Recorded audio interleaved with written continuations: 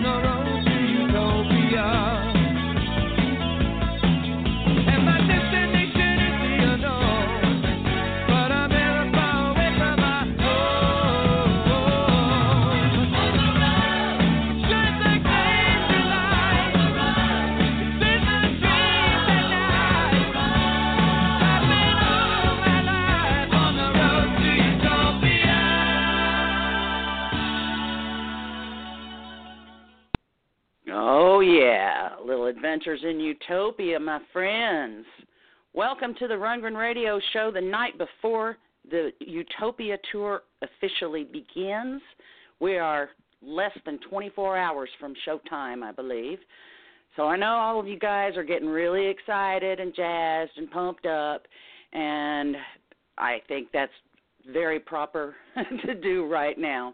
I know I have to wait a few more days till I can see the show, but Doug is planning on flying up and going to see the show tomorrow in Penn's Peak. The tour starts there in a place called Jim Thorpe, Pennsylvania, and it's going all over the country through June 5th. So make sure that you get out there, buy your tickets, go see this lineup. Tonight's show is going to be mostly about that, but of course, we are going to have some special guests. And first off, I'd like to welcome my co-host for the night. You guys may have heard of him. His name is Thom Jennings. Tom, are you there? I'm here. Are you there, Mel? Yes, sir. Yes, welcome. I'm so glad you were able to fill in for Doug tonight. I as much as I love filling in for Doug, the real bonus is hanging out with you, Mel. It's always a pleasure, and I've had a great time every time that you and I have been together on the show, and I'm sure we're going to have a great time tonight. Yeah. Oh, you're making me blush. Are you getting excited about the tour?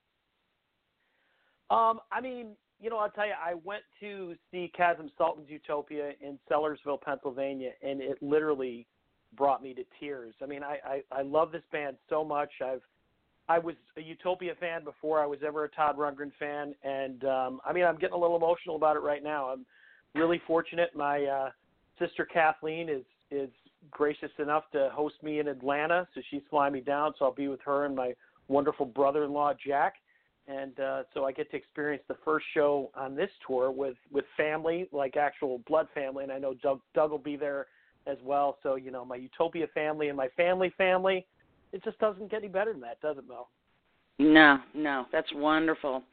So I can't figure out where we should start. I know that I do want to toot mine and Doug's horn a little bit and talk about our Rundgren Radio Year 11 party that we're going to be hosting the night before the two Cleveland gigs. If you'll just give me a few minutes to talk about that, then we're going to join you and talk some Utopia stuff, if that's okay. All right. Yep. I'm really, really looking forward to this party, and anybody that's on the fence, get off the fence. Get off the fence. It's going to be a great time. Get off the fence. That's right. So a little bit of background.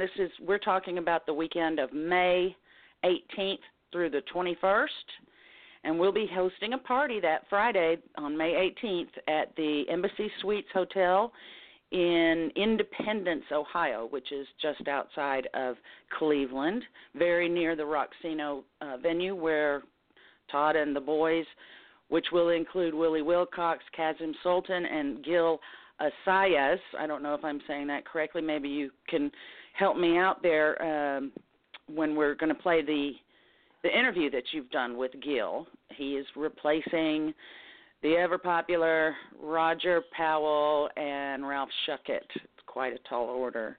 Anyway, the night before the show in Cleveland, we'll be having a party, and we're going to be featuring our two favorite bands, Secret Society and Throw Money Fan Band. Y'all love them. You know them and you love them. We're going to have cakes, and we're going to have appetizers at the party. The appetizers will be served kind of later in the evening because we want the evening to go on a good long time. And if you want more information, you can go to rrpartyutopia.com. That's also where you can purchase your tickets for the party. And we're also going to have party buses to take people from the hotel to the Roxino and back. And you'll need to purchase those tickets as well. Of course, we would like to have people purchase their tickets. The sooner the better. That way we can get a more accurate head count on how big to make the cake and how many appetizers to order. But it's always a good time when our Rundgren Radio family gets together. So think about it. Get off that fence, rrpartyutopia.com, and that's May 18th through 21st. Some news that has come out is that the show in Chicago will be filmed for a DVD that's going to come out a little while later. So make sure that if you're in Chicago, look your best, wear your RR shirts if you'd like. Doug has set up a page, sort of a sub-page of the Rundgren Radio Facebook page, where you can post whether you'd like to get together with friends and fans before or after any of the shows that you're going to be attending. There's already been many that have been posted. Personally, I posted one about the Dallas pre-show, and I think everybody's spoken for. So go on that page and sign up. Join if you want to go to any of these pre-show gatherings, because I'm sure people are wanting a pretty good head count. So let's see, one more thing, and then we're going to get on to you, Tom. The Todd Rundgren Music Channel at toddfans.com, as well as an app for your telephone. That's 24/7, 365 days a year of nothing but Todd and Utopia music. Al Cannon does a great job with it, so we like to give him a little nod. By the way, Tom, did you see any video of the Cars getting inducted into the Rock and Roll Hall of Fame the other day? In fact, I caught the Greg Hawk speech where he gave the nod to Todd. Nod to Todd, yes. Yeah, it rhymes. And I didn't see the performance, so I assume that they did well. But yeah, I just caught some of the induction speeches, and they were all wonderful. They were very heartfelt. Yeah, that was very nice of Greg, and he got quite a round of applause too. I know Todd doesn't care much about the Rock and Roll Hall of Fame, but it's wonderful to know that a lot of people do, and they would love to see Todd supported on that. But you know, we've had that argument up and down for years. So anyway, why don't we? Well, and I want to also announce that we will be joined a little while later by Ken Sharp. He's the guy that has put together the Utopia Tour books that you may have heard about. So we're going to be talking to him in a little while. But I want to find out, what have you sent us for us to listen to tonight? Oh, I've got a couple of little nuggets that from some interviews that I did with a couple of, I guess you can call them Todd-related artists. And over the years, I've been very fortunate to have a part-time vocation where I cover the music scene in Western New York, mostly classic rock because I'm an old guy. And you know, when you love an artist like Todd Rundgren, it tends to take you in a lot of different musical directions. Utopia, Todd Rundgren, whichever.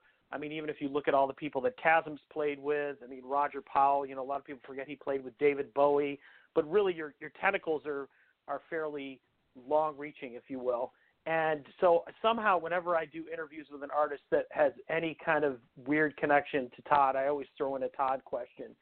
So two of these interviews are two of them are just snippets from interviews. One's from Joe Satriani, and I'd actually thrown out a trivia question on Facebook. I think it was on John Pohida's Facebook page. He does some trivia stuff and whatnot, and I'd asked him who was the only artist ever to appear on both White Knight and the Todd double album other than Todd Rundgren?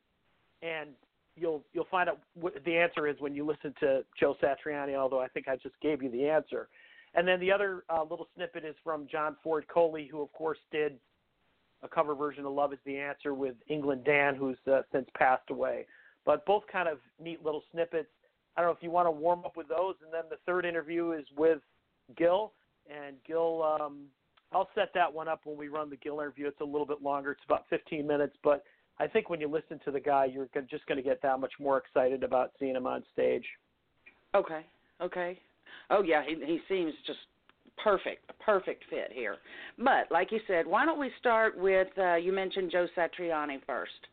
So let's run that, and then you can tell us if there's anything that you left out. Okay, hold please. Okay. I'm a huge Todd Rundgren fan. You just did the song, This Is Not a Drill. You know, speaking of not having people in the same area, that project kind of came out of his isolation as a musician living in Hawaii. How did you hook up with Todd, and what was your thought of the final product, This Is Not a Drill?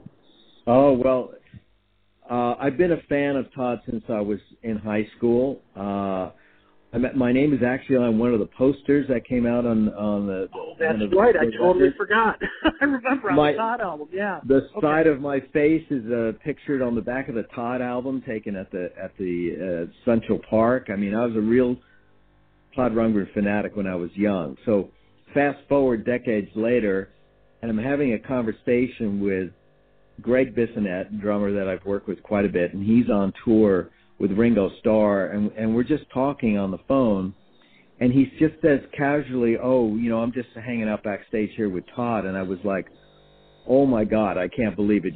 And he didn't know that I was such a Todd Rundgren fanatic.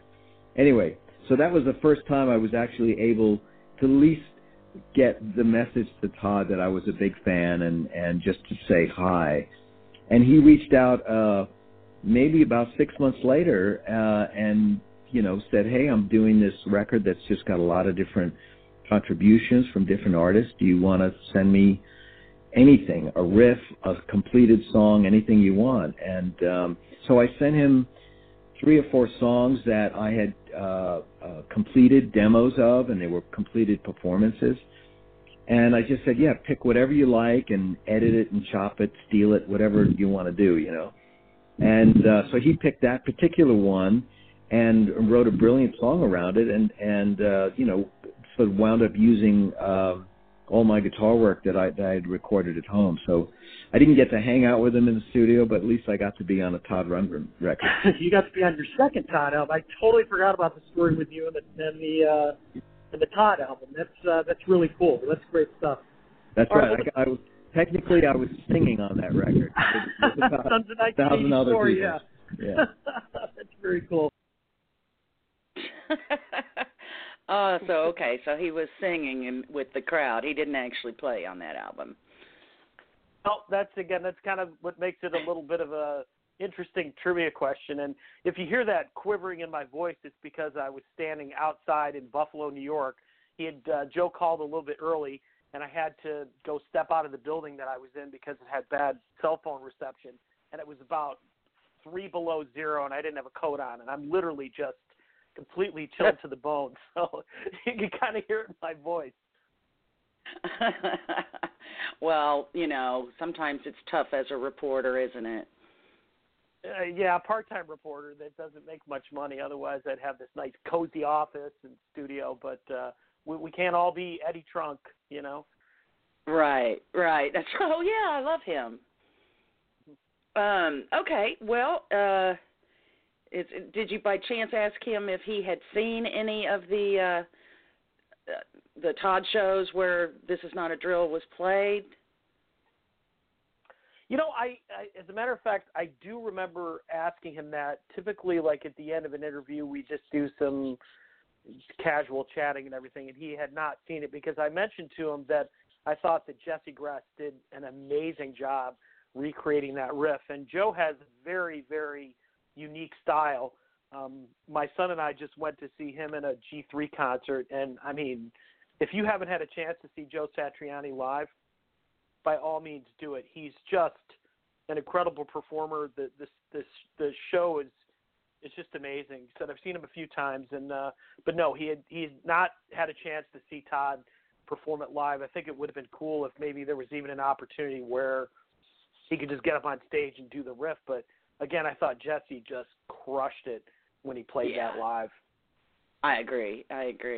So, well, that's too bad, but you never know. Maybe another tour, a different tour other than the Utopia tour, and Todd will bring that one back out again because it's a killer song. I love it. Okay, well, it's funny, you talk to a lot of these guys, and they just don't go to other concerts. Like Joe Satriani talks about, he just doesn't go see a lot of other performers, which is why he wanted to do the G3 shows so that he could actually see other guitarists because he's out on the road so much. I imagine Todd's got to be in a similar situation, or Chasm. These guys, it's their job. You think on their night off, do they actually go to a concert and see another performer? I don't know. Right. Yeah, it's like asking a professional hairstylist to cut your hair when it's their day off. That's true. Yeah. Very true. Okay, so let's move on to the John Ford Coley clip. How did you tell me the circumstances that you got to speak with John Ford Coley in the first place? Because I frankly haven't heard much from him in a long time. It's interesting because he's represented by a guy named John Lappin, who is also Foreigner's publicist. And there's certain publicists that you work with that are just really good people. And I always try to find some space for the different artists that they work with. And a lot of times if you work with some of the lesser-known artists, they're really accommodating when it comes to some of the better-known artists like a Foreigner. But anyhow, John Ford Coley was coming to town. He tours as a solo act and plays venues probably about anywhere from 250 to 600 people. He's had a very prolific solo career, which I just was not familiar with at all. I'm kind of like you. I'm like, gosh, whatever happened to John Ford Coley? And super nice guy to chat with. I think when you hear him talking, you can just tell he's got a very homespun, kind of lovable way about him, and I imagine that comes across in a live performance as well. But and we joked about the fact that he was John Ford Coley in the duo because England Dan obviously didn't use his real name, England Dan. So when the duo broke up, it was sort of easier for him to transition into a solo artist and still be associated with the pair. And I can't, for the life of me, I can't even remember Dan's last name. But yeah, he went on to do solo work as well, but he didn't have the name recognition because I don't think he billed himself as England Dan. I don't know why. I just thought his name really was England Dan. It just rolls right off the tongue. But as we know that they did a version of Love Is the Answer. It was a big hit for them. I personally think that the Utopia version is better, but I'm a little biased here. So why don't we get to this clip? It's about almost 3 minutes. So everybody, see you on the other side of this interview. Hold, please. Do that. Well, it's funny you mentioned about the hostility in the world. I guess that leads to my next question. I'm actually a huge Utopia fan. They're my favorite band in the world, and of course, Todd Rundgren's a part of that group. And Love Is the Answer is a song that you introduced to a whole new world of people. How did you come to discover that song, and have you ever had a chance to meet any of the guys in Utopia who originally recorded it?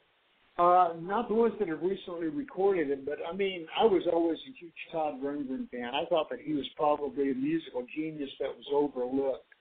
And so, when the record company, surprisingly enough, the guys in the record company, the ones in the suits and the ties that normally you wouldn't think knew anything at all, they actually brought that song to us. And I was really surprised when they did. I went, first of all, that song is clothed in so much spiritual ambiguity, and it's classical, and it's rock, and it's got elements of gospel in it and things like that. So for me, that was just a no-brainer. And I went. I've seen Todd a couple of different times. As a matter of fact, he still holds the record for me as the most influential concert that I think I've ever been to. He played down in San Diego, and I went down to see him. And the only thing that I wanted him to do at a certain point was just to stop playing. I just wanted him to call it a night, get off the stage, so that I could go back, say hello, and go home and play.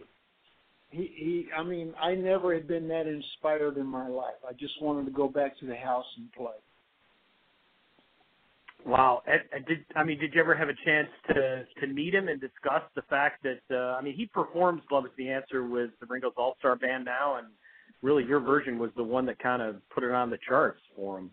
Yeah, I've talked to Todd a number of times. I've seen him play a couple of times. Really nice guy, very appreciative. And, again, for me, he was just one of those musical geniuses that I don't know why he didn't just really break out mainstream, but, gosh, it's one of my favorite artists. As a matter of fact, I think his Healing CD was still one of my favorite records. A couple of years ago, I was in Nashville, and they said, there was an article that I read, and they said, what are your favorite top 5 records? And Todd was like number 3 on that Healing CD. Oh, kind of faded out there at the end. What was he saying?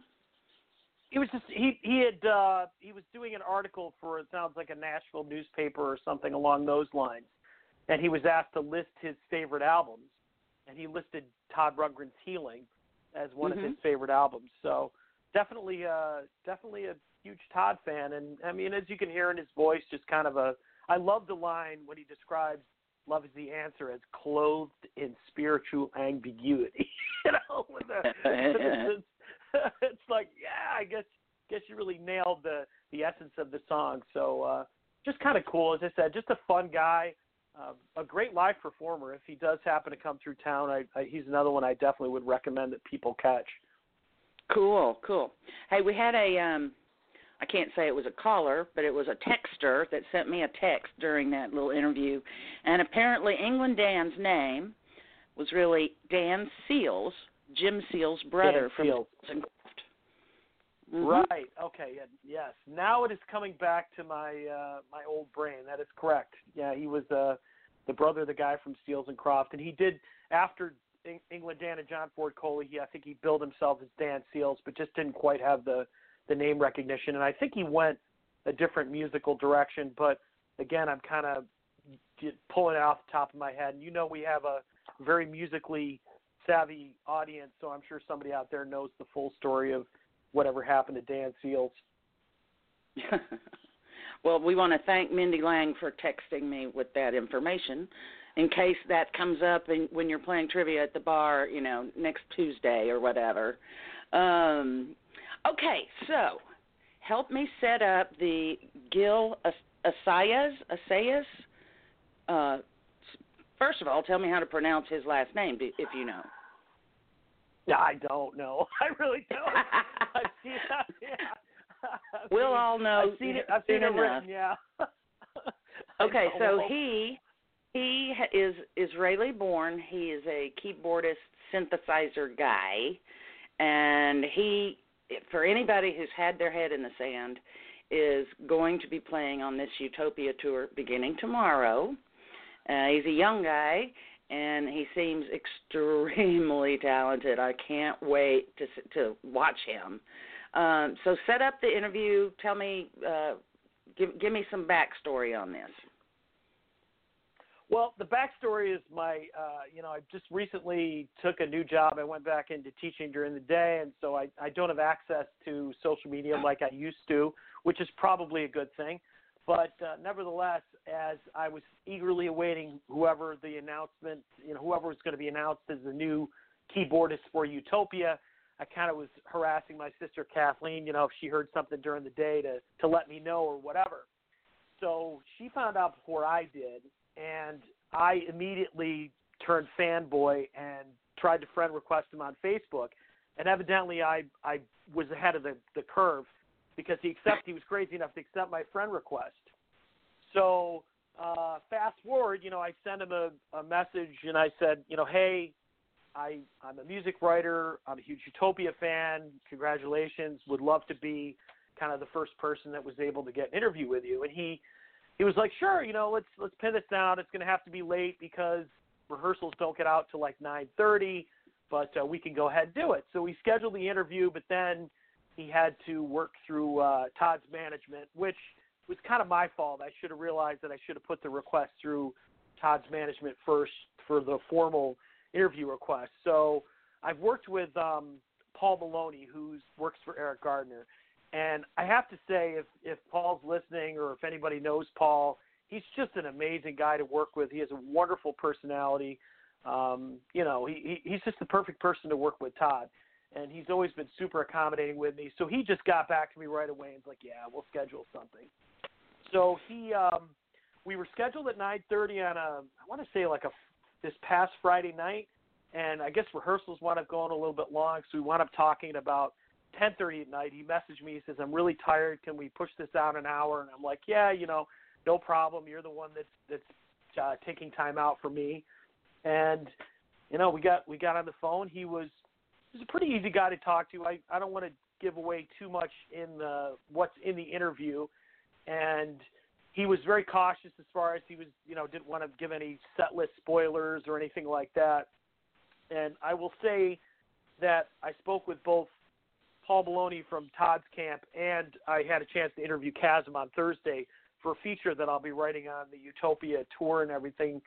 And Chasm just couldn't say enough wonderful things about him, and Paul couldn't say enough wonderful things about him. So I think everybody's going to be happy, like you said, but this is just really kind of an overview of Gil, who he is. I think it gives you a sense of who he is as a person. And I think what's neat is that you get to hear his perspective on the relationship of all the guys in the band from a guy that just, he wasn't a fan. He was a friend of Rebop Rundgren's and kind of fell into the job, but he goes into all that. So that's about it. I don't think I got that may be longer than the interview itself. No, sorry. Oh, okay. No, that's fine. That's fine. Okay, everybody. This is Thom Jennings' interview with Gil Assayas. I guess I'll start with the first obvious question. I mean, you're going out on tour with Utopia, and, I'm a huge fan and a music journalist. Mm-hmm. Maybe you could just start telling us about your background. I've read a little bit about your time in Israel. You were in a band that did some original music, kind of Coldplay influence. Kind of start from the beginning, if you would. Yeah, for sure. Yeah, I was born and raised in Israel. Both my parents are classical musicians. Started playing violin at the age of 5, and then picked up the piano when I was like 8, something like that. Eventually quit playing the violin, stuck with the piano, played classical music, and I got into jazz when I was like 14 years old. Played a lot of jazz throughout high school. Then later on kind of got into synthesizers and electronic music. And then around that time, like after when I was like 18 or 19, I put together this band with some friends, and we created original music that was kind of like Brit rock inspired, a little Coldplay-ish, Radiohead-ish. We did that for a few years, toured the States a bit, recorded a couple of albums. That was basically it for that band. And then I moved to the States just a couple of years ago when I was 29. Yeah, and it's been great ever since. Why Portland, Oregon, just out of curiosity? So my wife and I were looking for a place that's not too intense and crowded and crazy like New York City or something like that. But I really wanted a place that has a good music scene too. A lot of musicians, a lot of opportunities in music. So Portland kind of just was right, hit all the, what's the phrase, hit all the marks. I guess in this case it definitely did, because it kind of took you to this particular gig, and Rebop Rundgren is out in Portland. And how did you two wind up kind of crossing paths? Actually, so we played a show together like the same year that I moved, I think. He has a band, but then I didn't see him for a very long time. And then we met when I played at his venue. So he had like a little, the basement, his own basement, he turned into like a little music venue where he does these house concerts. So I was playing with a friend there, and we met again. And I didn't know that he was related to Todd. We met there again, and then when Todd needed to find a keyboard player, Rebop recommended me and sent Todd my videos, and then Todd reached out. So did you get a phone call from Todd? It's like, hey man, you're in. I mean, was there an audition process before it was decided upon, or how'd that all happen? So his son asked me for my email address. Then Todd sent me an email, told me they just asked me if I'm interested in doing it. I wasn't familiar with Utopia's music at all. I had never heard about the band. So I just kind of checked it out. I saw, this is cool. This is my kind of music. A lot of synths, a lot of analog synth stuff, a lot of cool chord changes and just interesting, nice vocal parts and great songwriting. It just seemed to be, exactly the kind of stuff I like. And that was basically it. So I told them, yeah, I'm in. There was no audition or anything like that. I guess my audition was the videos that I have online that they saw.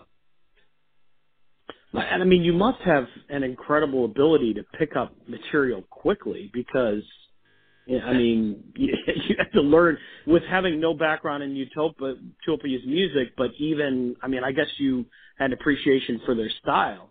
That still had to be a mammoth undertaking. It was, but I canceled basically everything I had that week and woodshed from morning to night, just learning their stuff. Yeah, it was intense, but it's not the first time I've done something like that, where I had to learn a ton of material in a very short period of time. So I was confident that I could do it. I would have not said yes. And I spoke to Ralph, the keyboard player who was supposed to play but couldn't make it, on the phone, and he was helpful, and he provided me with some charts as well, and some tips. Talked to Todd and Willie and Catherine, and they were all really helpful. They answered all my questions. It was just mostly shedding in the studio. So did you get an appreciation for Roger Powell? Just an incredible keyboardist, and you could see how important he was to the sound of the band, especially that 4-piece unit. Yeah, totally. And after I was, after learning the Utopia stuff, I kind of checked out his solo stuff as well, which was really cool. Which he didn't put out a lot of that, as far as I could tell, but the few tracks that I heard were really cool. He's extremely talented, and I love everything he did on the Utopia stuff. It's really good. So what was there any particular track that maybe gave you a little bit more trouble than the other tracks, and also is there a Utopia song that, like, the second you heard it, you're like, oh my God, this is so great, I just love this tune, I wish I'd heard it a million years ago? I really like their early stuff. We're kind of playing a lot of material that kind of covers the whole lifespan of Utopia. So the early stuff, the proggy stuff, that's really cool. It's just fun to play. It's challenging in all the right ways for me as a keyboard player. And then the later stuff has its other challenges because it's, poppier. So I've got a lot more synth stuff, a lot more sounds that need to be programmed. Some songs have I'm switching between many patches in just one song. There's a lot of work just programming on the sound. Are you doing any supplemental drum work? Because I noticed that you do the finger pad with the drums, which is really cool. No, I'm not doing this here. So that's something I do for my solo project, Glasses. It started just as an experiment that I did like a year ago. I put out this video, and everyone loved it, so I just started making more of those. And it's something I've been exploring, solo, but no. There's definitely not enough time to incorporate that in the Utopia game. Because, not that they asked me to, because no one mentioned that, but even if they had wanted that, it's just that stuff requires a ton of practice. Yeah, as you've covered some of the kind of the lifespan of Utopia, sort of near the end of their career, the POV and Oblivion era, that would be more suited to the kind of, because I know Willie was incorporating some drum machines on top of his drums or whatever, so I didn't know if that was something that was potentially going to be added. And I assume you're doing the harmonies or background vocals? Yes, I'm singing all of Roger's parts, a lot of falsettos. But that's been not as difficult as learning all the keyboard parts.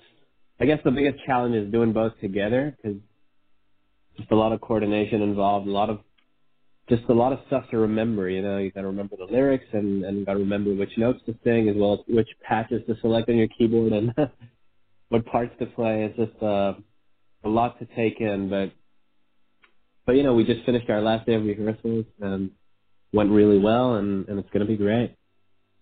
Yeah, I guess you're starting the production rehearsals early next week. So any butterflies, any nervousness, or is this just kind of one of those things that as a musician you just sort of roll with it?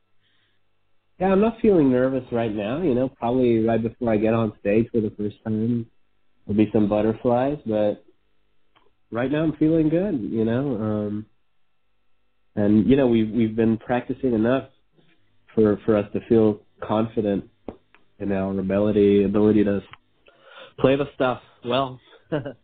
So. Do you have a sense? I mean, you didn't grow up a fan, you know, like I did, for example.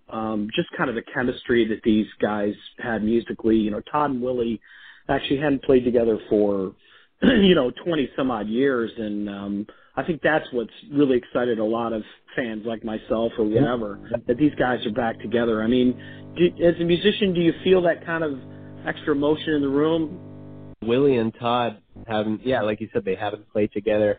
The last time they played together, I was 6 years old. Wow. So it's been a while, but you can definitely tell that they have a lot of history, you know, like in a good way. Have great chemistry, and you know, Willie and cast them as a rhythm section. You know, they're really tight, really locked in. Yeah, and it's just really cool to be able to join that, you know, and be a part of it, for sure. And you know, even though I hadn't heard Utopia's music before, like if I had heard it, I would definitely be a fan. It's definitely my kind of music. Yeah, it's. I mean, and I'll make this the last question because I know you've had a long day, but no, don't worry about it. Yeah, we can chat for a while. I don't care. All right. Well, very cool. I know Chasm. You know, you did the video the other day, and he kind of said these Utopia fans are a little bit different. I'm sure you were getting inundated from guys like me or whatever that were just reaching out to you and going, "Hey, man, you're the new guy on the block and everything." I mean, is that kind of fan adoration? I mean, you've been in bands before, so you're kind of used to fandom, but have you really experienced anything like that before? And what do you think? Not quite like this. It's been different because I haven't been part of a band that's as well known as Utopia and popular as Utopia. So this is definitely different. I'm happy that so many people are stoked to see the band, and I can't wait to start playing. And like as far as just maybe physical or mental preparations, I think you're going to be doing a lot of flying. It's probably not going to be a lot of kind of cramped quarters or anything like that. Is that something that excites you? I mean, you said you're married, so I don't know if this is going to have like an impact on your home life or anything and whatnot. My wife's gonna come and see some. We're gonna meet before the end of the tour, so she's gonna join me for some of the shows. I've toured before, so it's not my first time touring. But the first half of the tour we're mostly driving. It's only the second half where we're flying quite a lot. I'm totally fine with that. I've got my own my gear, so I can record my own stuff and work on my own music, and I've got a lot of things to do to kill the time, so I'm fine with that. So I guess now that you've added this Utopia stuff to your repertoire, I mean, do you see that having maybe an influence on your solo work? Has it maybe caused you to explore some things that you wouldn't have ever thought of exploring before you're exposed to this music? Yeah, I'm sure, because first of all, like anything I hear has some kind of influence on me, So, and this music, just, being so involved in this music now for such a long time, it's definitely going to have a big impact on my writing. And it definitely makes me want to explore, vocal harmonies more. Because just seeing like hearing what it sounds like when 4 people are singing different parts and they blend in beautifully with the instruments. It just inspires me to, it's inspiring to, you know, create similar stuff or not similar, but, you know, incorporate more vocal harmony music. And I know we've mentioned Coldplay as one of your influences, but again, how did you kind of get to the path where you were playing a lot of these analog synth things? And yeah, Coldplay, I wouldn't say they're a huge influence. I kind of like their early stuff, but I guess my biggest influence in terms of, like, you know, synthesizers and that was probably Radiohead. You know, probably one of my favorite bands, I would say, and they use a lot of synths and analog stuff, and that kind of opened up that world for me. But then once I got into that, I just started exploring a ton of music, you know, from like, you know, like stuff like Keith Emerson and you know, Herbie Hancock were using synths, to like more modern stuff, you know, and analog stuff has made a big comeback. So everyone, you know, tons of bands are using that stuff right now. So yeah, those were my main influences at first. Keith Emerson, I mean, that's a blast out of the past. Kind of had a tragic ending, but certainly I can hear the Keith Emerson influence and definitely the Herbie Hancock as well. I mean, both guys that were they kind of had that kind of jazz background. I think I remember reading that Roger Powell was more of, it was Roger and Willie that were more the jazz players, and Chasm was kind of the pop guy, and then Todd was the proggy guy. Yeah, well, you can hear that in Roger's playing. In his solos, you can hear that he's got jazz chops. For sure. All right. Well, listen, this has been a great amount of material. I'm really excited for the tour. I've got 4 dates on my calendar, which is a lot less than you, but it's exciting nonetheless. So I'll be able to catch that early show in Atlanta. And Atlanta? Cool. Yeah, I'm flying down for that from New York. And was this probably is this your first time in the Woodstock area? First time in this area, yeah. Yeah, it's a beautiful part of the state. I live near Buffalo, near Niagara Falls and whatnot, but man, I love to go down and catch shows there and everything. And there's obviously a lot of history with the band there, so it's got to be very nice for them to be there as well. Mhm. Yeah, it's beautiful here. It's kind of cold, but Portland is cold too. Yeah. All right, man. Well, again, thank you so much. Look forward to seeing your playing, and hopefully we'll be able to connect again. And maybe after the tour, we can kind of reconvene and maybe talk about some of your impressions and things, and if that'd be all right with you. Yeah, totally. Thanks, man. And yeah, shoot me a message when you publish this. I'd love to. Man, what a cool guy. Yeah, he was cool as a cucumber is really the only way I can describe him, but definitely, I think that the part of that interview that I really, the tone of it, of him talking about Utopia's music from the eyes of a 31-year-old. He said he was 29 when he moved to Portland 2 years ago, so we can kind of gather that that's his age. But yeah, I'm excited. I think he's, you know, you can't not miss Roger Powell because he was such an important part of Utopia, but I feel like at least his legacy is being honored and represented by a guy like Gil, who clearly appreciates Roger as a musician and appreciates the contribution that he had to the band. And to me, that's very important, you know? Oh, yes, and he does sound like he's treating the music, with a reverence. So, a reverence, not irreverence. Right. But, well, it's sort of sad to hear that, ladies, he's already spoken for because he's kind of cute. But I think he's going to be fascinating to watch. In fact, I'm hoping that for at least one of the shows that I'm seeing that I will have, a good angle to watch him perform, because those videos that he's got out on YouTube, some of them are just, I don't know how he's doing that. Like you were mentioning with the drumming. You know, I know he said he's not going to do that, but on a couple of those videos he does, and it's like, how does he keep up with himself, you know? Yeah, I it's interesting. I mean, if it does turn out that the band is able to record some new material together, I think that Gil could definitely bring some pretty interesting stuff to the table.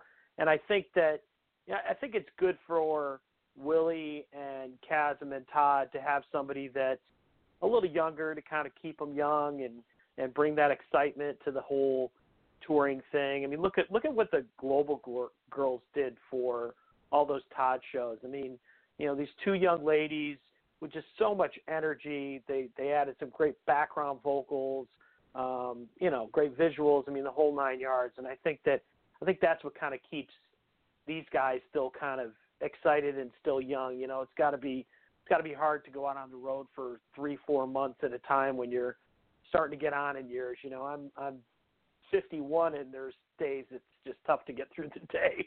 I can't imagine having to go on a 3-month tour and hitting hotels and all those types of things. Right. Well, we will soon find out because it's the eve of the Utopia Tour. I can't say it enough. People, check and see if they are coming to your town and go to Ticketmaster and buy your tickets. I know. I hate Ticketmaster too.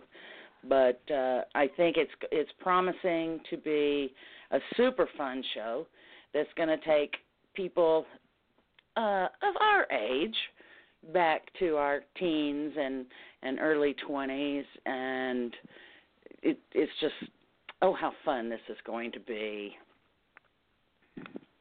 Yeah, I mean, you must remember, Mel, and I know because you and Doug put on that show in Akron. I mean, the roar of the crowd when the three guys came out with Prairie on drums. I mean, because it had been so long since anybody had really heard that music performed by more than two of the members of the band.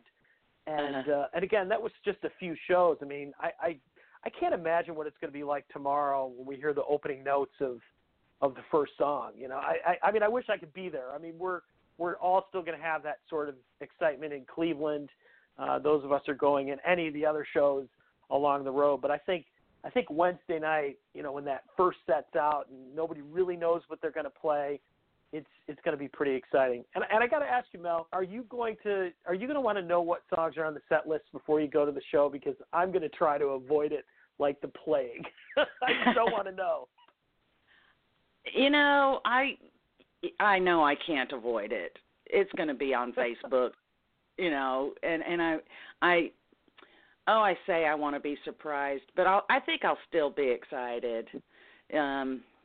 So yeah, I want to know. I do. I'm a cheater. I can't help it.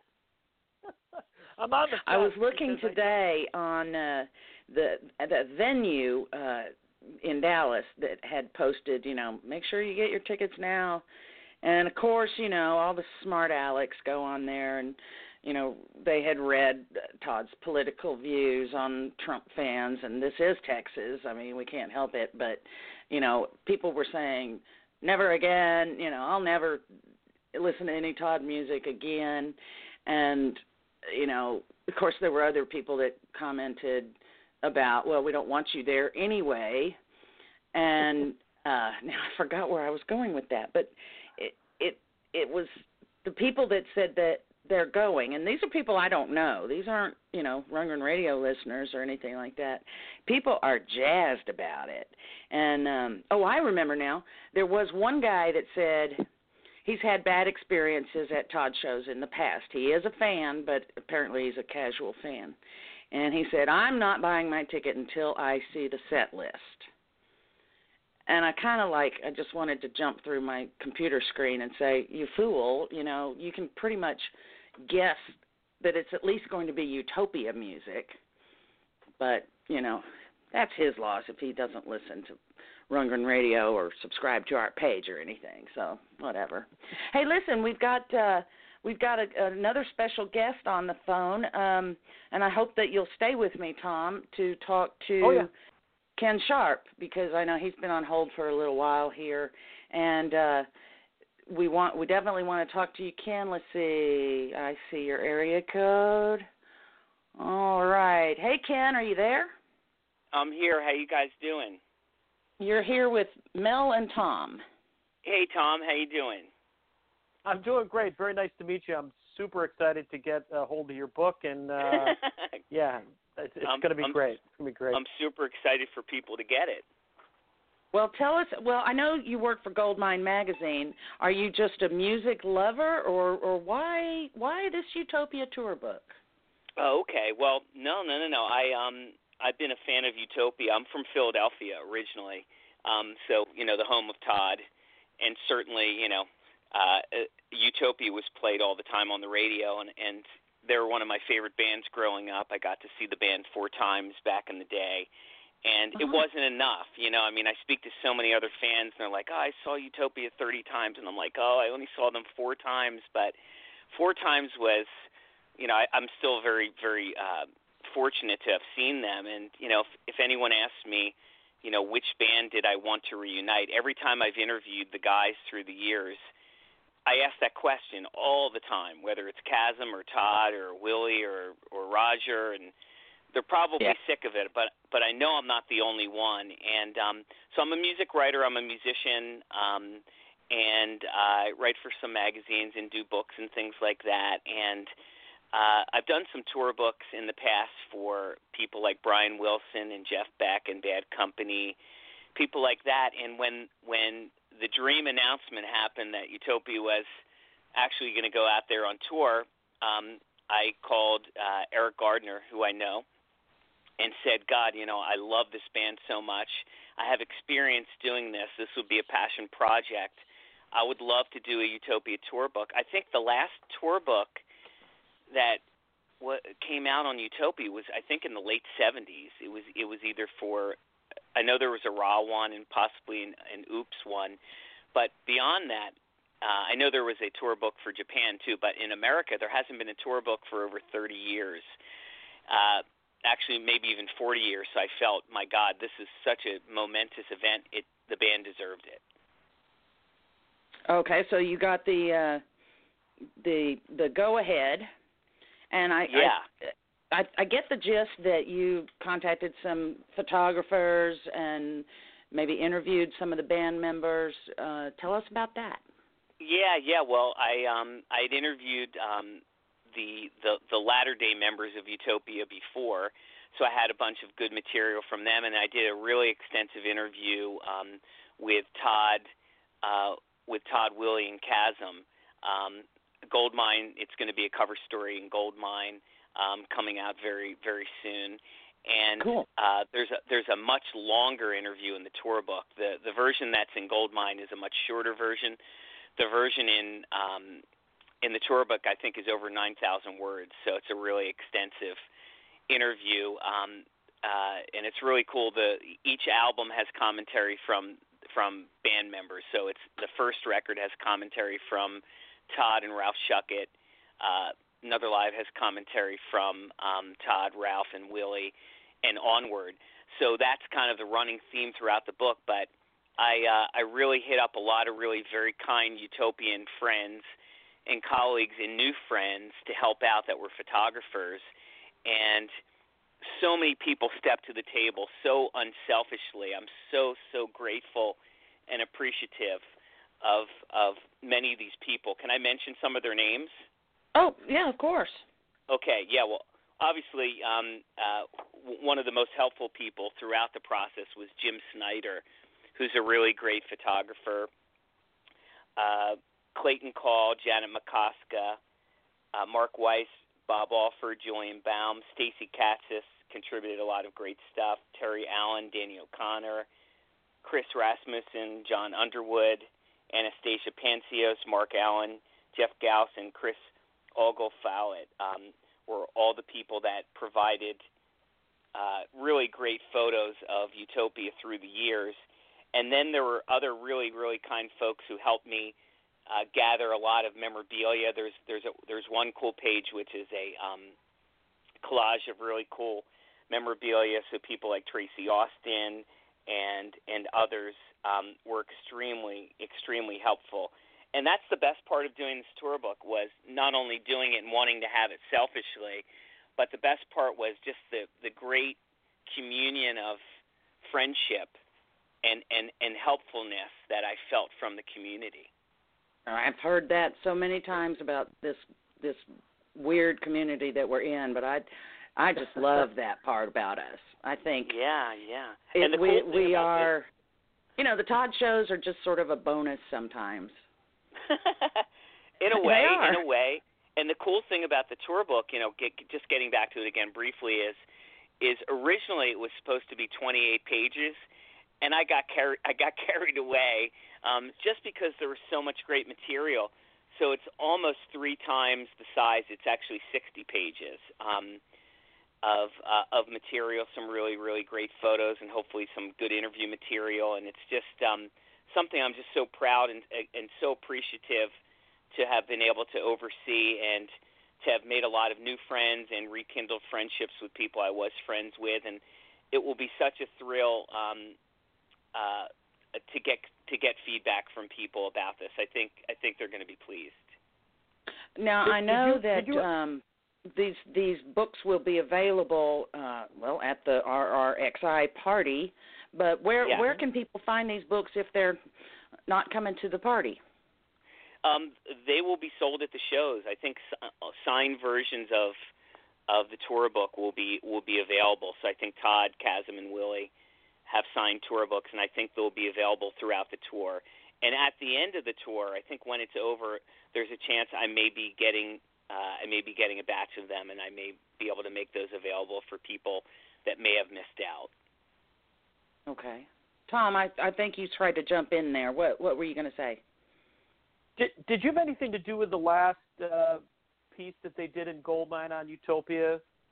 I did that. That was incredible. I mean, I have to say, of all, and I'm not just, I mean, I'm a writer myself. I'm clearly not your caliber, but not at all. Are you kidding me? You do great work. I actually remember listening fairly recently to a really great interview you did with Willie, which was fantastic.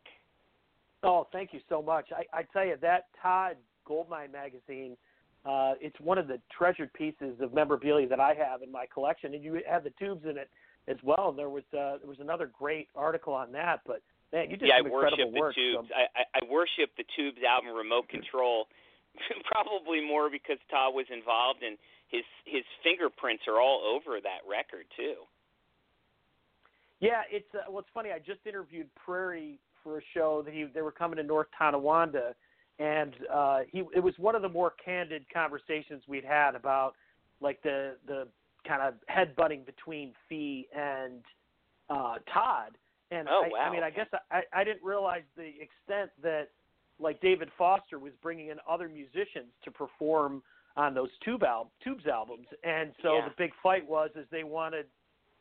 Fee wanted commercial success, which those David Foster albums are great.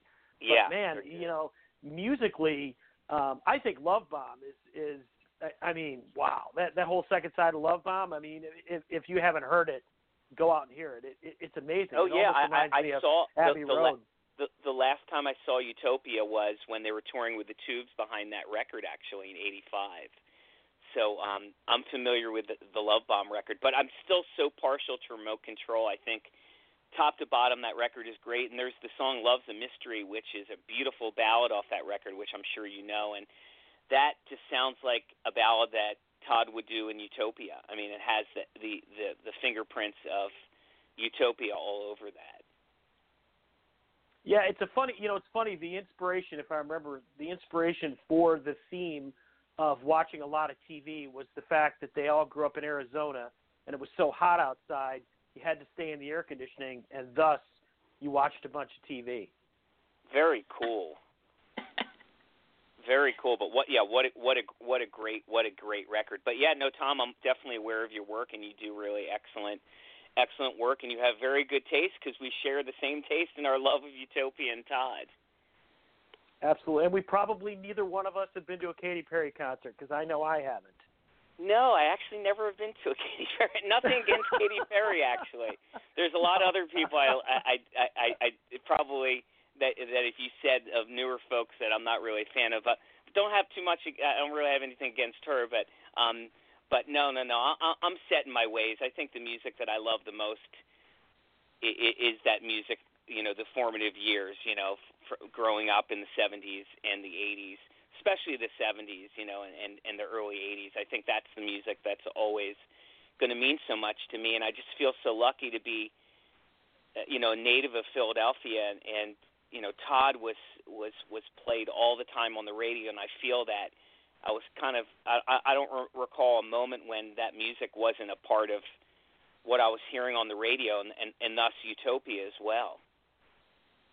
Mm-hmm. Well, you must know Mootlu then, because Mootlu's a Philly guy, and he's just an incredible musician. I hope he's got a chance to hear him. I know Mel knows him well.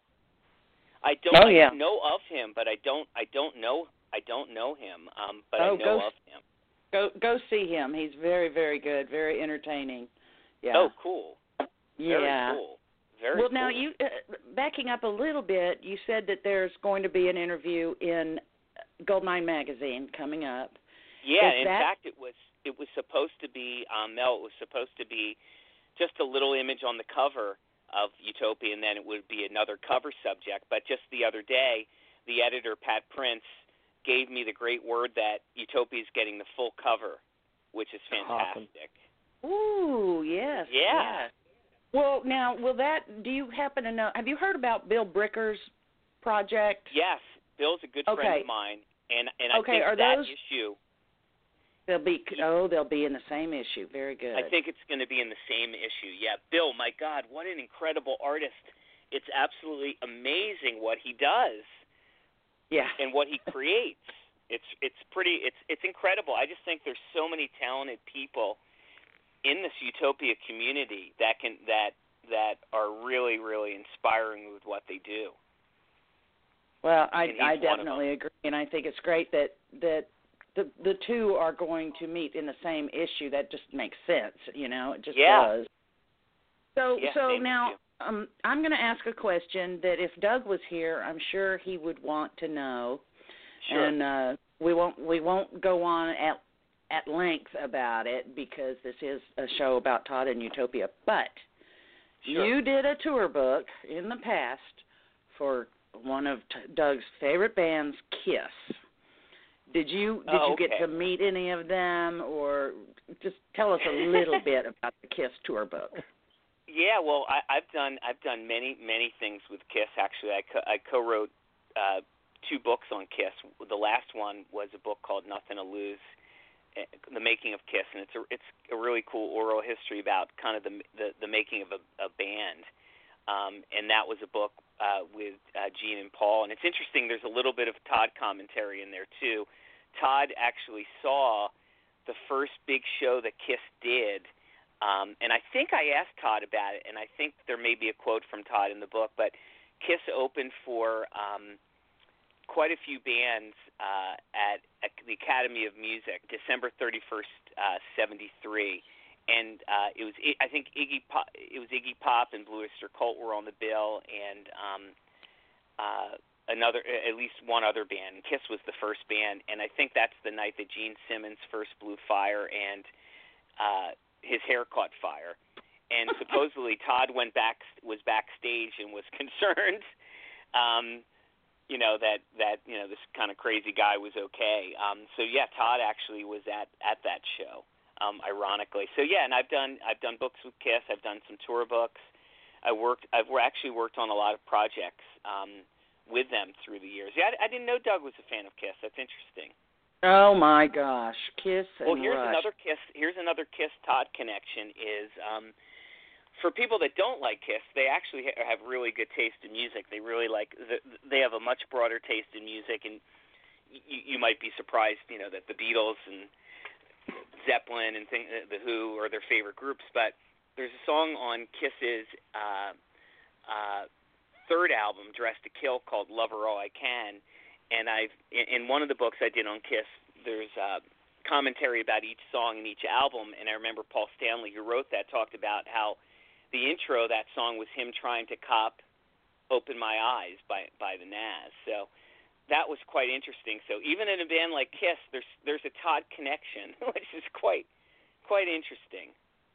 Well, Thom, if you're still there, yeah, you have a much more of an encyclopedic mind than I do. But have you ever heard?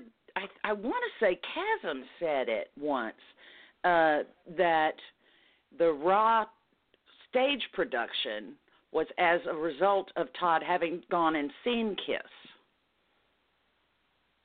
I've never heard it, but I mean, I guess it would make sense. I mean, I think Kiss were really sort of the pioneers when it came to those big stage productions. And it's interesting, you mentioned that they opened for people. I can't even imagine like what it would be like to follow Kiss, because Kiss really, I mean, you mentioned Rush too. I mean, Rush opened for Kiss, Foreigner opened for Kiss, and Styx, and all the great arena rock bands at some point found their way through Kiss, and it's interesting to think that they had to open for somebody at some point. But yeah, again, it wouldn't surprise me.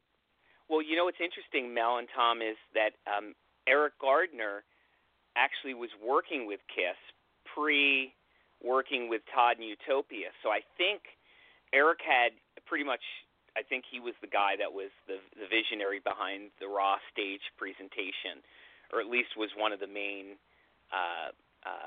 people behind that.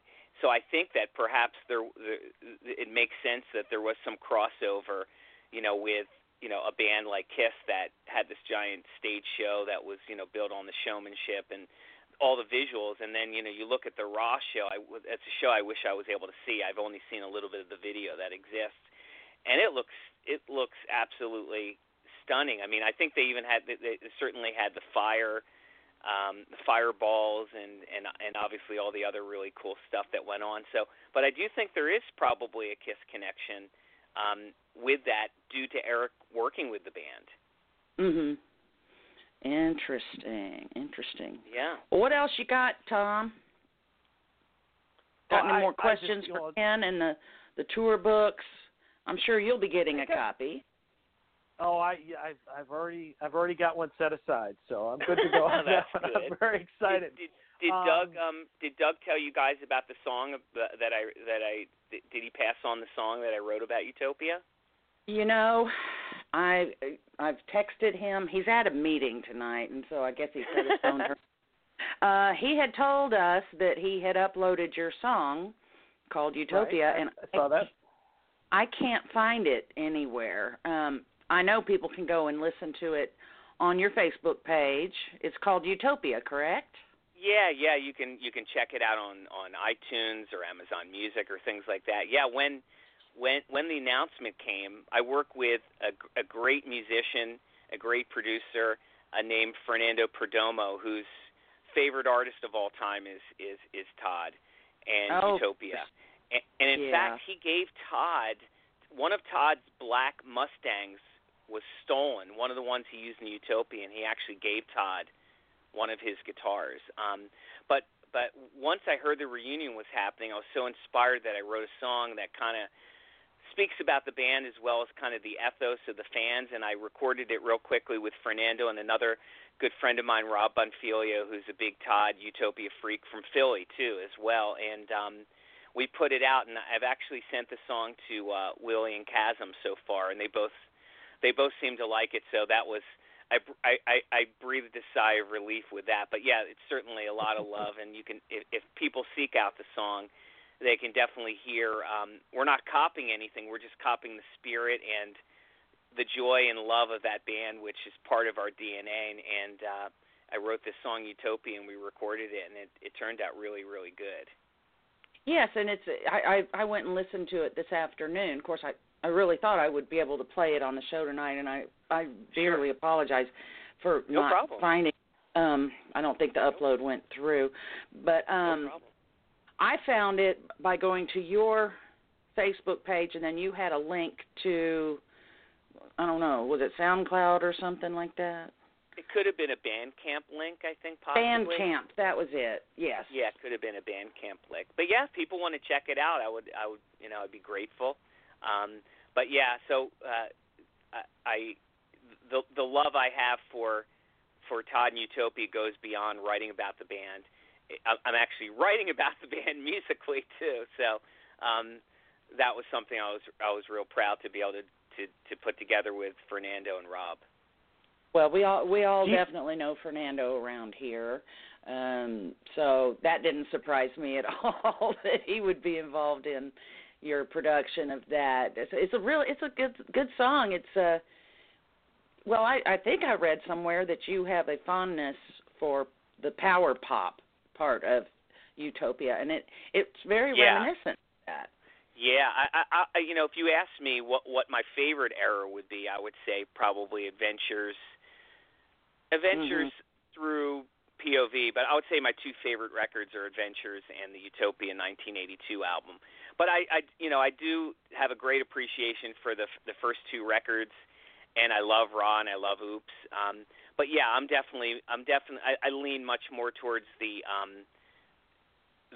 probably the poppier elements of Utopia. I mean, I worship the album Deface the Music. I ask the band all the time, please, if you ever get back together, give us one song from the record. You don't have to do two. Just give us one. But I'll maybe hold out we'll hear one coming up on this tour. Yeah, well, at least Chasm did two in his recent shows, which was really great to hear. I Just Want to Touch You and Alone. So that was a thrill to see that online.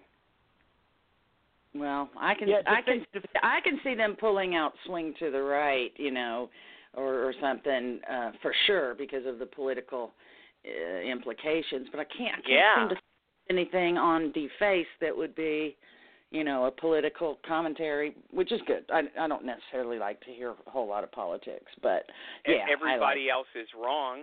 That could work. Oh, well, that could work. That's right. There's a lot. Silly boy for the person in the White House. Yeah. There's other words you could use too, but we're on the radio, so we're not going to go there. Well, we're not really regulated by the. I almost said FAA, but whatever. What were you going to say, Tom? Tom, what were you going to say? I'm glad you brought up Deface. It's an album I've always had a very conflicted relationship with. It's probably the only one I don't know. It really. I actually asked Todd if Ringo had ever heard it when he was on the Ringo tour and everything. And my favorite tune was always Late. But I guess the part of Deface that always kind of maybe scratched my head is that everyone talks about that or at least the band does, and I think they've been very candid about it during the reunion about how that album sort of derailed them. But it wasn't necessarily because Deface was a bad or good album or indifferent.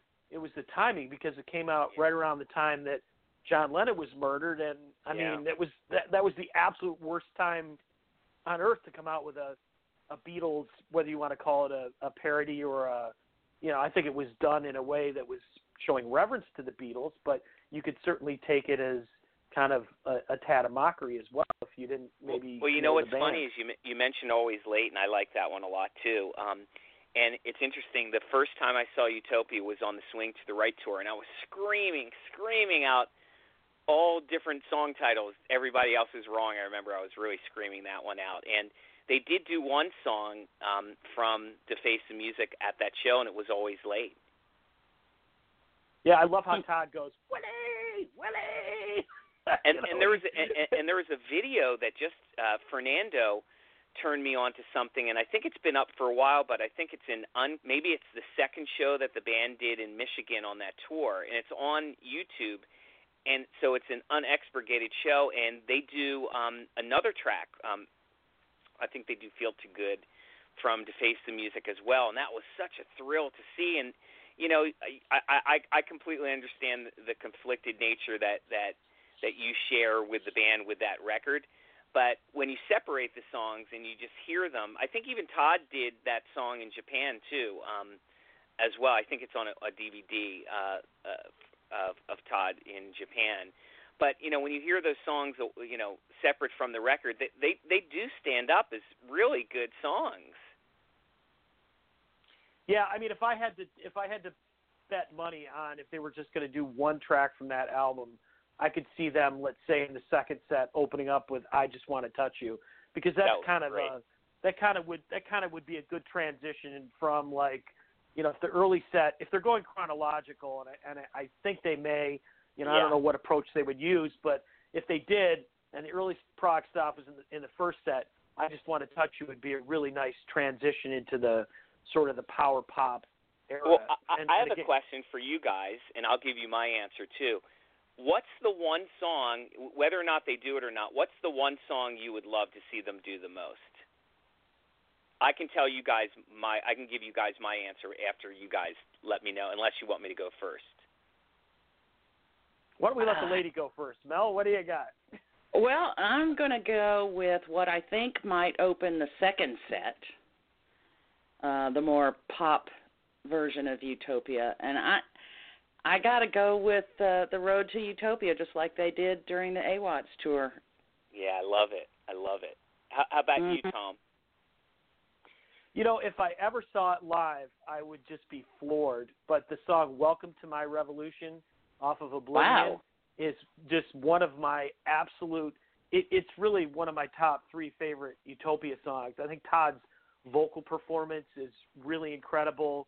It's super intense, like Temporary Sanity, which came later on the Individualist. But, man, if they did something like that, my blood would just be flowing. Or Shinola would be a lot of I see a lot of people mentioning Shinola online, and that is a great one. Well, mine is The Very Last Time. To me, that just that encapsulates everything that, even though, you know, Todd's talked about, you know, they took the template of More Than a Feeling, but way beyond that, they assimilated that and they made it their own thing. And to me, that has everything I love about the band in that song. Wow. That's the one. The most. Road to Utopia, though, is still. Road to Utopia is another one that's going to get me kind of teary-eyed. I have a feeling. Well, I don't know if you were at the first AWATS show in Akron when nobody knew who the opening act was. Wow. And you remember, the theater went dark, everyone was excited, and then you heard that the little Morse code going. I mean, it gives me chills to this day.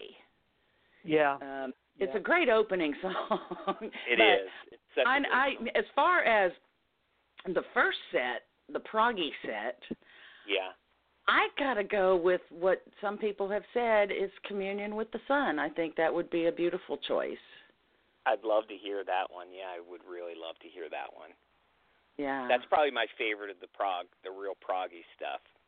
I'd love to hear Magic Dragon Theater, but I think that one's probably not going to I think I'm just going to keep wishing on that. That's going to be like a Shinola. That's just going to be one that we're all going to wish for, but it's not going to happen. Well, who knows? Like I said earlier in the show, 24 hours from now, if you want to know what the set list is, you'll be able to find it. Yeah, I want to know. I definitely want to know. Because it's like you were saying earlier when I was listening, when, you know, someone was saying, well, they're going to wait to see what the set list, and you said, well, it's going to be Utopia songs, and that should be more than enough to get you to a show. And I'm just so overjoyed that I'm going to have a chance to see this band again for the first time. And I haven't seen them in 33 years. I didn't see the AWATS. I went to the AWATS show in L.A., and I was really, to be honest, I was more interested in, I love, you know, the AWATS album, the Wizard album, but I actually was even more excited about knowing about, you know, the little kind of mini Utopia set. And that was the first show where Todd changed up and did a Johnson set instead. Johnson, that's right. And that was okay. I'm not a giant fan of the blues, to be honest. I mean, it's one song's kind of enough. The whole set was a little too much. I mean, it was great because Todd really played and wailed, and his tone was very similar to kind of the tone that he had in the Naz, actually. It was a little less of a flange guitar type of tone, but I was actually really disappointed because that's what I really wanted to see. So I didn't get a chance to see Todd, Chasm, and Roger together. So this is going to be super, super exciting. But I have to wait. You know, the bad thing is I live on the West Coast now. Tom, you're going to see them probably 3 or 4 times before I get to see them once. I'm sure you, Mel, will be the same. I'm not going to see them until probably Vegas. so it's going to be much farther down the road. But Fernando's going next Wednesday. Yeah, he's going to be in Florida to visit his son, so he's going to the show. So I'm extremely jealous, but I'm extremely excited, and I'm going to be sitting by the computer tomorrow night after 8 o'clock my time, West Coast, because I'm sure there'll be some people that will be reporting from the show. Yeah. Oh, yeah. The Facebook Live will be, busting out. Hey, listen, guys, so we've got a caller. Might have a question for one of you. So let's see who this is. 262. We got you on the line. Hey, guys, it's CLB calling from Kenosha, Wisconsin. Hey. Hey. I know we're all just excited as, can possibly be about this and how it's going to, affect all of us personally and our most favorite song. And it's been 44 years since I've seen the first Utopia show of my career, but I want to ask everybody to just take a brief moment and put in their thoughts. Well wishes to the island of Coey, which has suffered a completely catastrophic flooding situation. And we've heard that our friends at Tiki Aniki restaurant and Keone and the house are okay, but I know with our vast energy as utopians, we can send out some serious healing energy to Todd and Michelle's home. So hopefully they don't have to worry about that too much while they embark on this incredible gift of a tour to all of us. And that's really all I had to say. Right. Well said. And yes, I can't believe the pictures. It's mind-boggling. And but I'm glad to hear at least that the Rundgren properties are doing well. I think I saw something that that Tiki Aniki is helping, like maybe feed some people and stuff or something. Do you know? I wouldn't doubt it. Hanalei got hit very hard and further west, and Tiki Aniki is in Princeville. That parking lot at the Foodland was completely underwater, and yeah, it was hit or miss. But 27 inches of rain in 24 hours. Oh wow. My God! Yeah, crazy. I mean it's the wettest spot on earth, but it's not used to that much wetness, especially, up on the plains, and it was just, washing the island away back into the ocean, and, livestock and livelihoods have been lost, and I can't imagine, trying to focus on what it is they're about to embark on with that kind of concern in the back of their minds or in the front of their minds. So that's all. I just wanted everybody to take a brief moment and, send out some really warm and dry thoughts to the beautiful island that they call home. Utopian love, honey. Utopian love. Okay. Love ya. Thanks, See you on the road, everybody. Bye. On the road to Utopia. Okay. All right. Thought she might have a question, but that is true. That's a big news story right now. And it would be bad to be, have that on your mind and you're getting ready to embark on this rather large tour that Todd and the boys are getting ready to do. So utopian vibes are being sent from around the corners of the earth. So, do we need to know anything more about this tour book? How much it's going to cost? Do you have any idea? I don't know how much it's going to cost. I think it's going to be. Is it being handled by the merch people? Yes. So I don't have anything to do with that side of it, but I have a feeling it's going to be pretty reasonable. Hey, do you guys mind if I mention one other person that I forgot to mention? He was extremely helpful. His name is Warren. I think it's Hewitson or Hewitson, Hewetson. He is perhaps the most seasoned photo researcher in terms of Todd. He sent me so much material, tons of low-res material just to look at and help me track down some people that we didn't know who took some images as well. So he was tremendously helpful. I mean, I think he has thousands of shots of Todd and Utopia through the years, so he's a real hardcore collector and someone that I definitely want to tip the hat to for being helpful. But yeah, the tour book, from what I understand, will be at all the shows. I think they'll only be available signed, which is kind of cool. And I know there's going to be a lot of other great stuff. I think Danny O'Connor produced probably quite a few different fabulous designs. I think the Road to Utopia box set is also going to be available, and I'm sure there'll be some other really great stuff. I need to save some money because I'm going to be buying a bunch of stuff at these shows for sure. Oh my gosh, it's funny. That's exactly what I was thinking. I'm going, man, this tour is going to cost me some money, but it's well worth it. You got to support the bands that you love. I got a question. When you were putting together this stuff, and I know you mentioned my friend Jim Snyder. I'd like to say a shout out to him. Jim's such an incredibly talented photographer. But was there anything you came across during the when you were putting this thing together that you had no clue about and was just a real wow, exciting moment? And maybe not a spoiler for somebody that's going to read the book, but just something from a fan's perspective.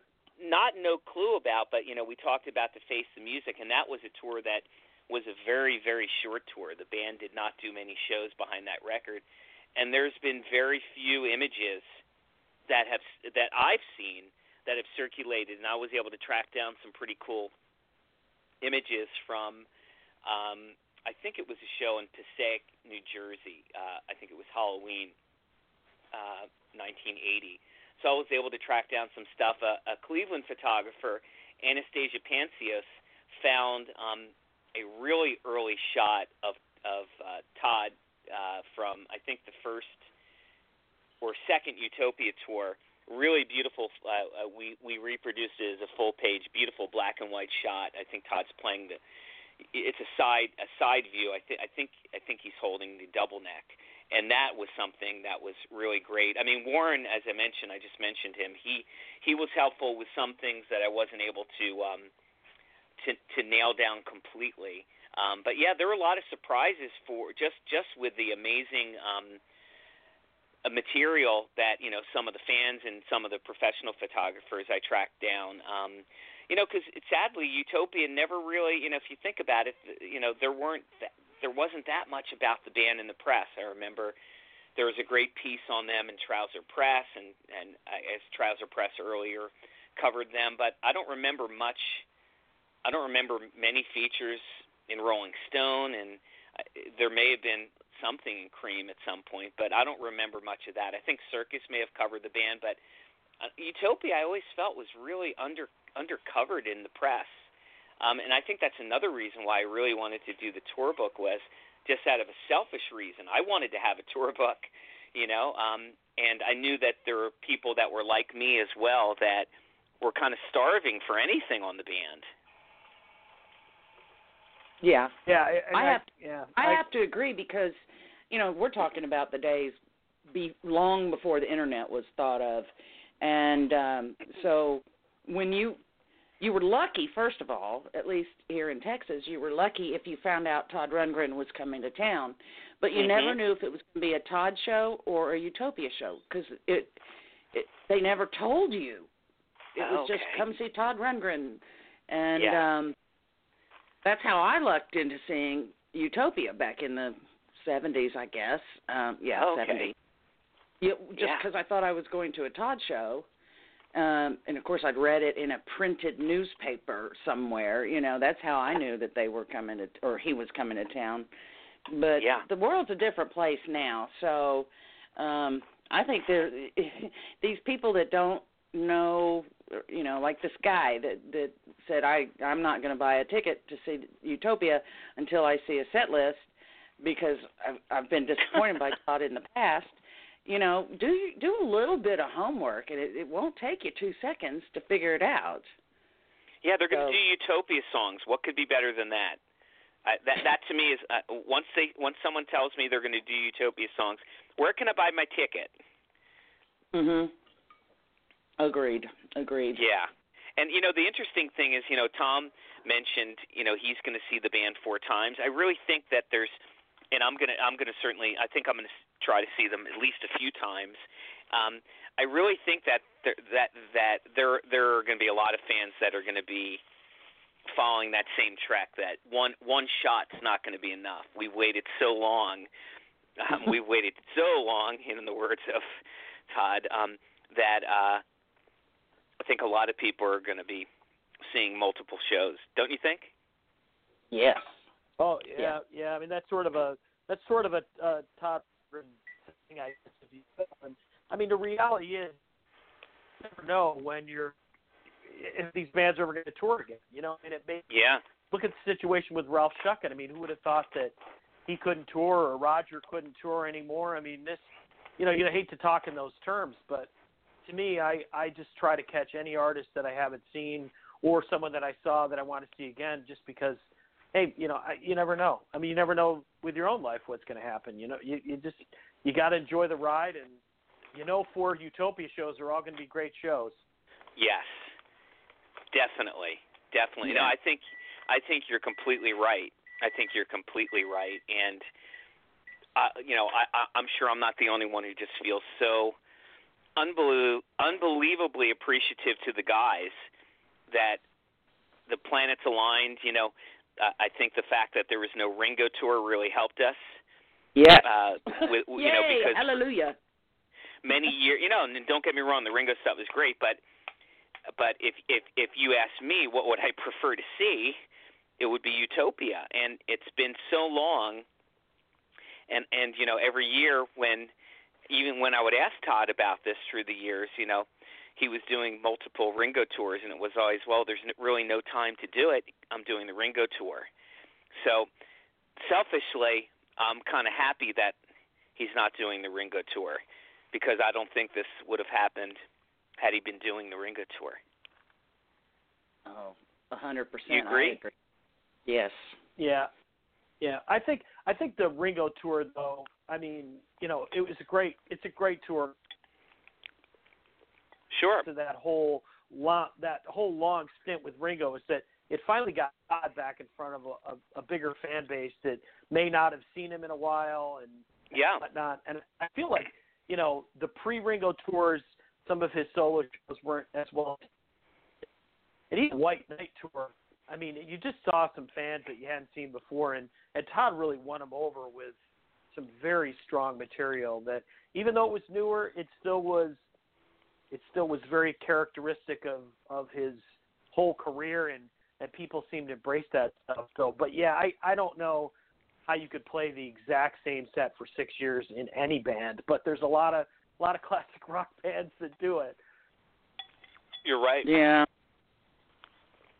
And Todd's guys, not one person. I'll tell you what, I don't know. I kind of feel like winding this down. I know it's tax day. Some people need to get to the post office.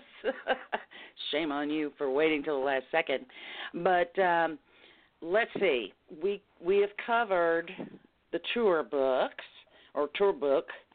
and we've listened to some interviews with Gil, the new keyboardist for Utopia, and John. That was Ward such a great interview, by the way. I got to interview Gil, but it was while they were in the midst of rehearsal, so it was a shorter interview. But my God, I love Roger Powell to death, and I was extremely worried when Ralph was unable to do it. And I did interview Ralph actually,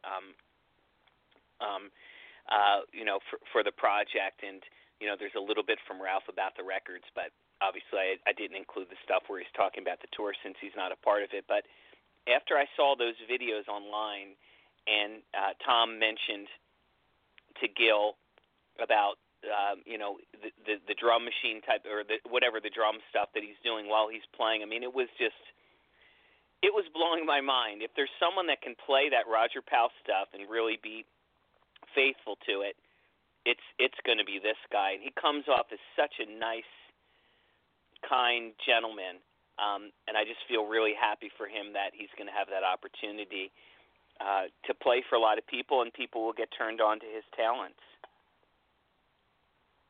Agreed. Okay, well, listen, I just got a text message from Doug saying he's going to upload your song, Ken, so we have to talk for a little bit longer. Awesome. If that's okay, because I think you want people to hear your song. But so these interviews, like you said, you just interviewed Gil, a little short thing.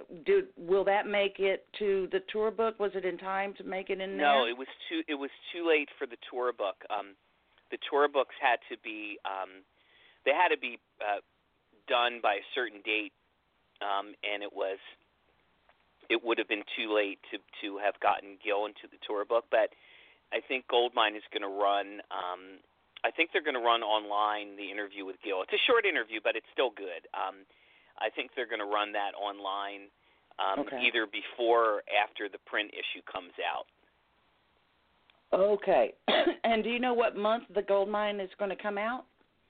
Yeah, it's going to be out later this month. I think it's going to I think it will be out by the end of April. Now, I know that I've got a copy of a Goldmine magazine from not that long ago. I can't remember how I came upon it. I don't know if that's something that you commonly find on newsstands, or can you just order one copy, I think you can do both. I've actually asked the editor to put together an image of the cover with that information that we can get up for some of the sites for people that can't find the magazine. I think Barnes & Noble carries it. Thom, can you find Goldmine? I remember when the last time that at one point they were only printing for the subscribers, and like when the Utopia article came out that you did, that we all had to special order it somehow. Yeah. I mean, I haven't seen it on the stands in a long time. When I was growing up, I used to get it all the time. It was paper type that. I remember. It's actually back on. It's definitely back on the stands. I know in Barnes & Noble carries it. So if anyone has a Barnes & Noble in their neighborhood, they should definitely check it out. But I think Goldmine certainly will be posting about the article, and for people that want to get it, the cover story, I think they'll be able to order it, I think, directly from the magazine too. But yeah, it's a great magazine. I've been writing for them for, oh my God, I don't even want to say how long. Probably since the late 90s. Wow. A long time. Yeah, I mean, if you were collecting records at any point in your life, you obviously have a serious affection for Goldmine, which again makes it a great place for bands like Utopia, bands like the Tubes, or different artists like that really had cult followings. Because I used the term once, completists, like people that are out there that literally collect everything that the band has ever recorded. So they'll like buy this new Road to Utopia box set and your tour book and all that stuff. You have all of those recordings on 18 different formats. It's just knowing that it's going to be in a different box and maybe a different presentation. It's cool. But yeah, I mean, you're doing a great service to the fans, because a lot of these tour books, they used to be like 8 pages and you'd pay $20 for them and kind of feel ripped off. So I'm excited that it's meaty, because I think you as a fan understand what we want as well. Kind of like the musicians in Utopia, I think, have that kind of relationship with their fans as well, understanding what kind of songs that we want to hear. Yeah, I mean, well, that's exactly. But beyond being a writer, and I know you are as well. We're huge fans of Todd and this band, so I'm completely right there with you. I'm completely right there with you. I didn't want to do a 16-page tour book with just a photo on each page and some credits, and that's it. I wanted to. I kind of went over the top with the page count. I kind of pushed it, but I just really felt the band deserved it, and it's a really, really cool thing to hold my hands. I went on Facebook when I actually got the first copy, and I posted a photo holding the book. I mean, the book was it was not always clear sailing, I have to admit. There were times that it looked like it may not happen, and just the fact that it does exist is a great victory. Is a great victory, and it's just it's something I'm really proud to share with the fans. Okay, I guess I've had a question in my mind. Is a tour book, because I don't remember any tour books, but like as a child, I remember, going to the circus with my family or going to a Broadway show, and you could buy these, I called them like coffee book magazines. They weren't really books. They were. Is it kind of like that? It's the size. It's the size of a magazine. It's on much heavier stock, much heavier stock paper, and I was real happy that I was able to push for the. I know that they've been using the logo that is much more redolent of the first era of the band, and that's a really cool logo. Don't get me wrong, but I've always been very, very partial to the ultimate logo for what I consider the best of Utopia is the Adventures in Utopia logo. So I just feel so proud that logo is on the cover of the tour book. Okay. Yeah, I agree. That is to me that is by far and away the logo. I mean, like, I don't know. It's so distinct. I mean, that one. Oh, sorry, Tom. Go ahead. on. No. Go on, and then I'll mention what I was going to say. Well, I was just going to say I love the POV makeup of the Utopia logo, as with the Oblivion one as well. But I just every time I see that logo, just the way it was done symmetrically, it really just kind of captures. I don't know. It is what I think of when I think of the 4-piece Utopia. And I think the one that you said that they're putting out on the Facebook page and the Todd store and everything, that sort of reminds me a little bit more of the prog rock version. It is. And I have to give a shout out to my friend who's an amazing designer, John Sellards, who designed the tour book. In fact, with that logo, he had to actually redraw that logo from the original, so it would be able to be used in that high quality format, and he was able to do it. And what's really cool is a little bit more about the tour book is because the Adventures album was their most popular, and it's certainly one that I love.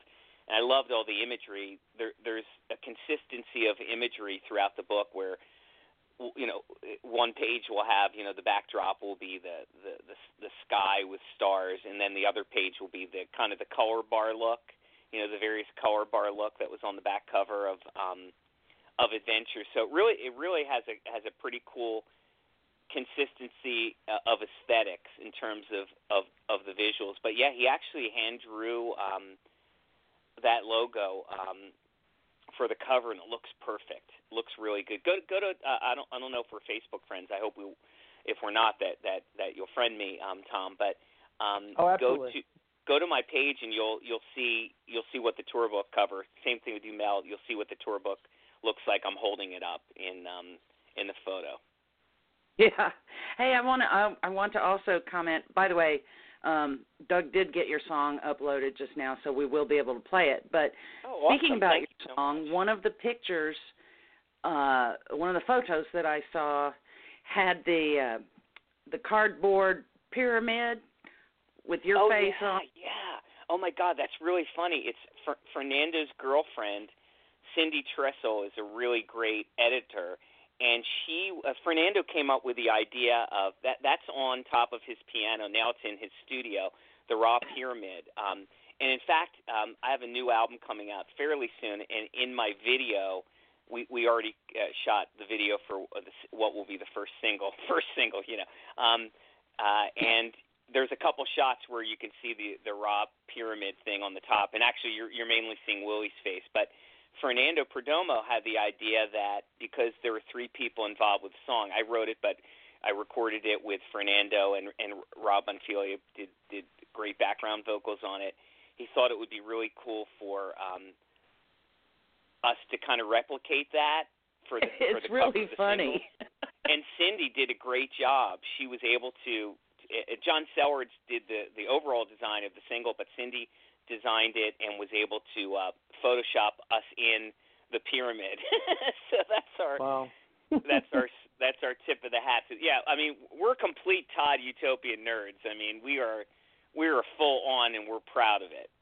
Good for you. Good for you. Well, why don't we listen to your song, because we are coming to the hard end of the show, and cool. But we'll listen to your song, and then we'll come back and we'll say our good nights. Excellent. So Thank hold, you guys so much. Please listen. Such a pleasure talking to you guys.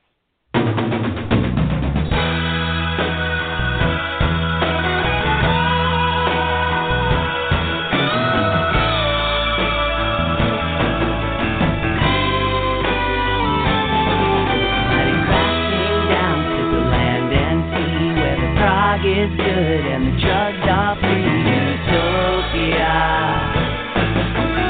Willie is back there towing the line. Of the boys in the band playing 7/4 time. Utopia. Utopia. That's where I'll be.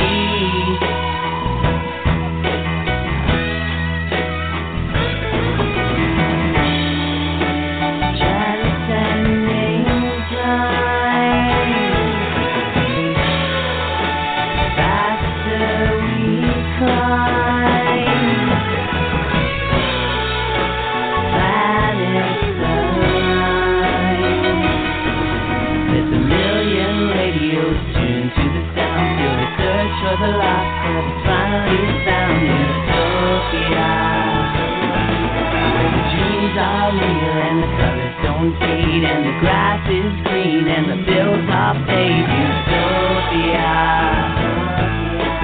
Utopia, that's where I'll be.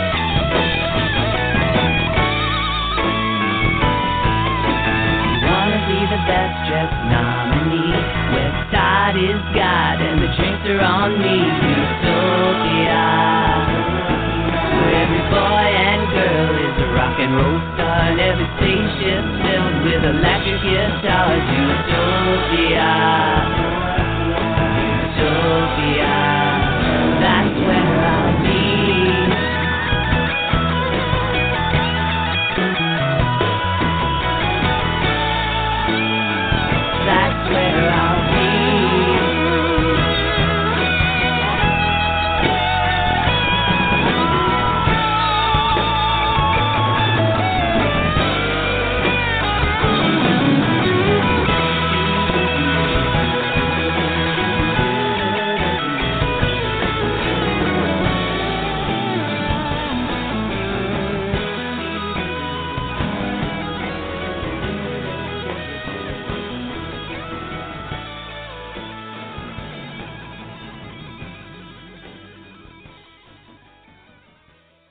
Okay, y'all, that was Ken Sharp's song, Utopia. And I know you said Fernando was on there, and who was the other guy?